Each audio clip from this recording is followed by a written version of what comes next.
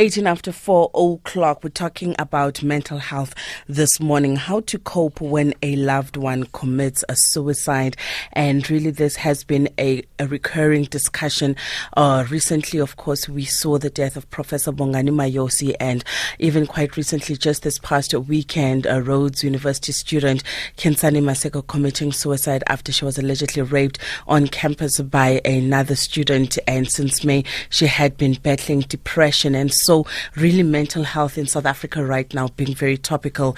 And we've got Thabang, Tlaka, a clinical psychologist registered with the Health Professions Council of South Africa, joining us for the second week on this particular topic. Thabang, thank you so much for being with us again.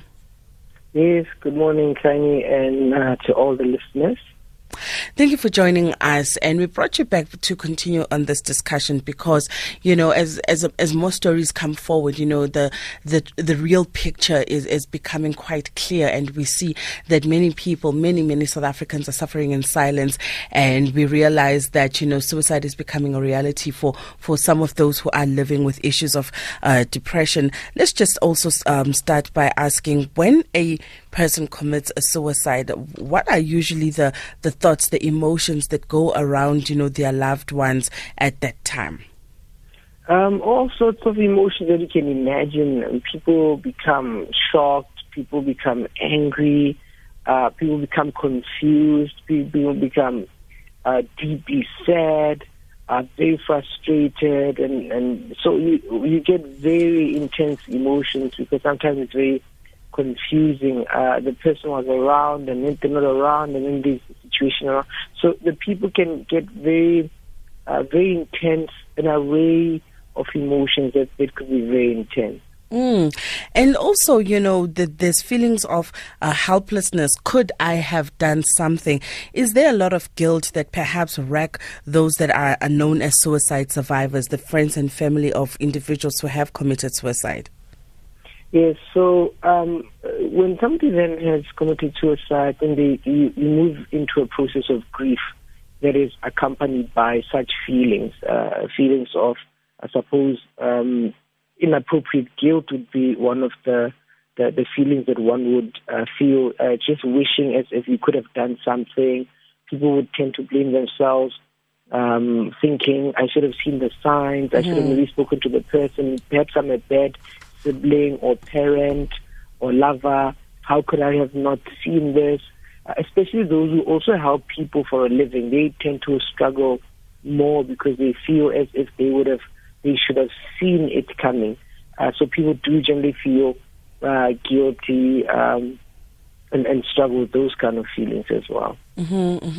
And basically, you know, let's just talk about, you know, how to cope perhaps in those first few days or hours. I mean, we're dealing with issues of guilt that we've just, you know, gone through. But perhaps, you know, at the time, you know, when you're dealing with it, you know, how do you then as a family or as friends, you know, not allow yourself to really get caught up in the fact that you could have done something, but perhaps also accept that this may have been something that the person wanted for themselves, as painful as it may be for you?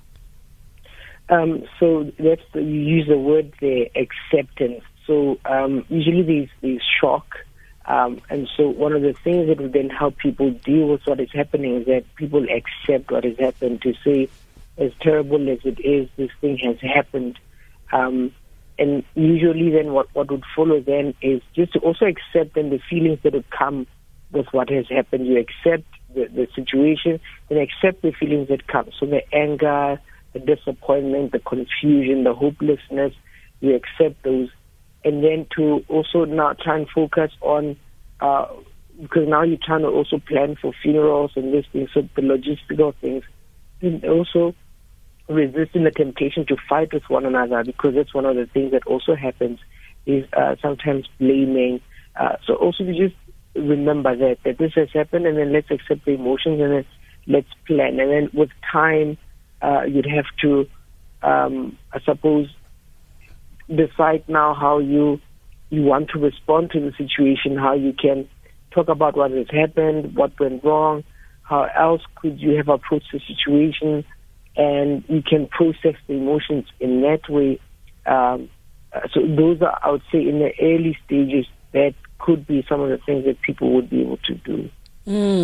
And in terms of, understanding the why, how do you get past that point? Because we spoke about the guilt, we spoke about could I have done something, differently, but I remember once interviewing the mother of a child that had committed suicide, and she said that the question that killed her the most, or that got to her the most, is the why. Why didn't you fight? Why didn't you say something? Why didn't you talk to me? Why?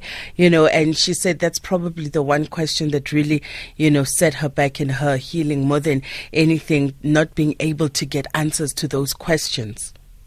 Yes, in fact, what you asked is a very important question, because when you sit with grieving people, that's one of the questions they would ask.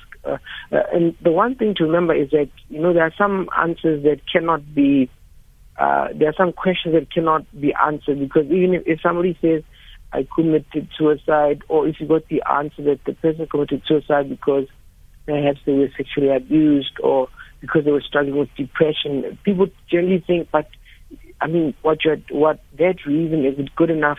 So one never really finds a good enough reason why somebody would commit suicide. So to first accept that there are some questions that cannot be answered, and two, it's a natural question that people ask, and so when we ask that question, we should also just look at also the larger context. And sometimes people, because they would have left maybe a note.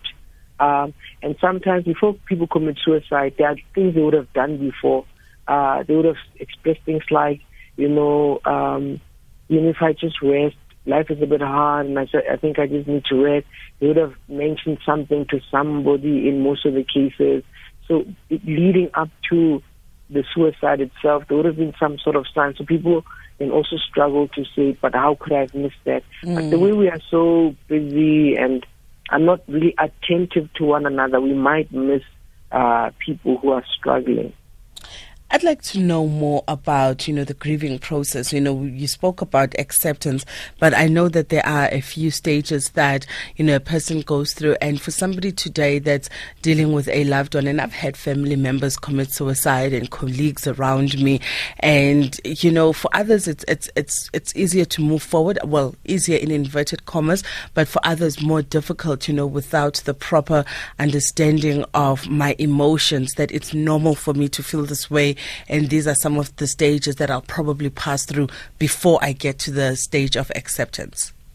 Okay, so what you're actually referring to were the stages introduced by a psychiatrist, a Swedish psychiatrist named Kubler-Ross, and she was explaining, she was studying people who were dying.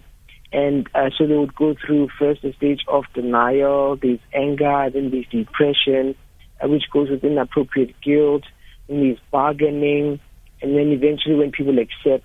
However, when they do a bit more research, they see people generally 4 stages really help, or what would help people cope.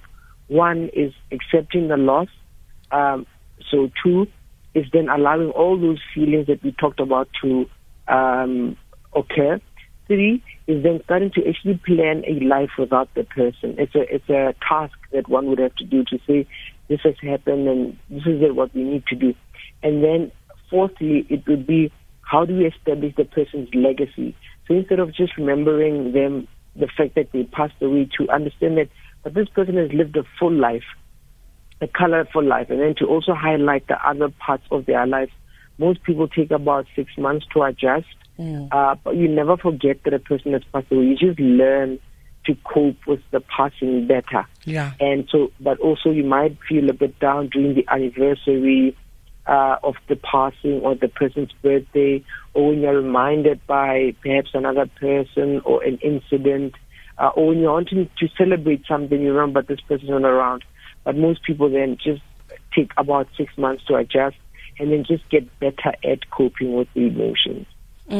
And before we let you go, also, Thabang, let's talk about, what loved ones or parents, family can do in terms of starting to see suicidal signs, while they're still, on their way, before the person actually commits suicide. Is there a way that we can look out, for signs to say, if you see a change in behavior or this or that, maybe perhaps step in? Yes. So suicide usually is accompanied with depression. So usually people want to commit suicide are people who have been depressed before, and suicide is actually an option. It's almost like like the general comment people will say, it's like a permanent solution to a temporary problem. So when if you know a person and you start seeing that they've changed, they're not the same person that you know, they're starting to talk about resting or leaving or quitting on life. So they'll go through a process where they are ideating, so talking about suicide.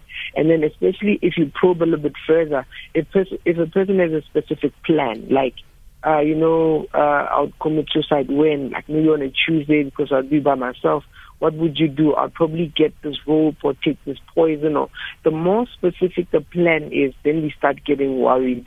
And the more when the person starts verbalizing the things they want to do, or just generally withdrawing from life, withdrawing from the person that we usually understand. When we start seeing those things, then we need to respond in an appropriate way, because then the person is actually in the active mode of planning a suicide. Thank you so much for joining us, Thabang. And let me also ask you, does family therapy also help in cases like this? Yes, because people grieve in different ways, and sometimes one common thing that would happen is that sometimes if a child has passed away, people tend to even divorce or families separate. But when you're sitting with somebody and who's able to help you process the different emotions, because the one person would want to talk about the person, the others don't want to. The other ones are blaming each other. But if you're sitting with somebody who's helping you all process, to make sense, and then to chart a course ahead, I tend to find that people then adjust a bit better. Thank you so much. It's been an absolute pleasure chatting to you, and you always give us good, advice in terms of, how to deal with such emotional issues, and of course mental health being the focus of what we're talking about today. And do remember that if you are in a situation where you are thinking about taking your life, before you do it, there is help out there. There is a place that you can go to. There's the South African Depression and Anxiety Group that is out there. They can speak to you, they can listen to you. They do have qualified counselors, and if you do have access to a pastor or somebody that you trust, that I think the most important thing is for you to know that the emotions and the feelings and everything you're going through right now is not permanent. Like our psychologist just said, do not take a permanent decision to a temporary situation. And we do want to say to you this morning, if you are up and you are feeling like there is no longer any purpose to life and that you just want to give it up, I just want to encourage you this morning and say to you, don't do it. There is still life ahead of you. What you're going through will not last forever. It's just about connecting with the right people that can help you to walk with you, to take your hand, to go through this difficult journey. And may it be well with you this morning. 29 before 5 o'clock. Stay with us right here on SAFM.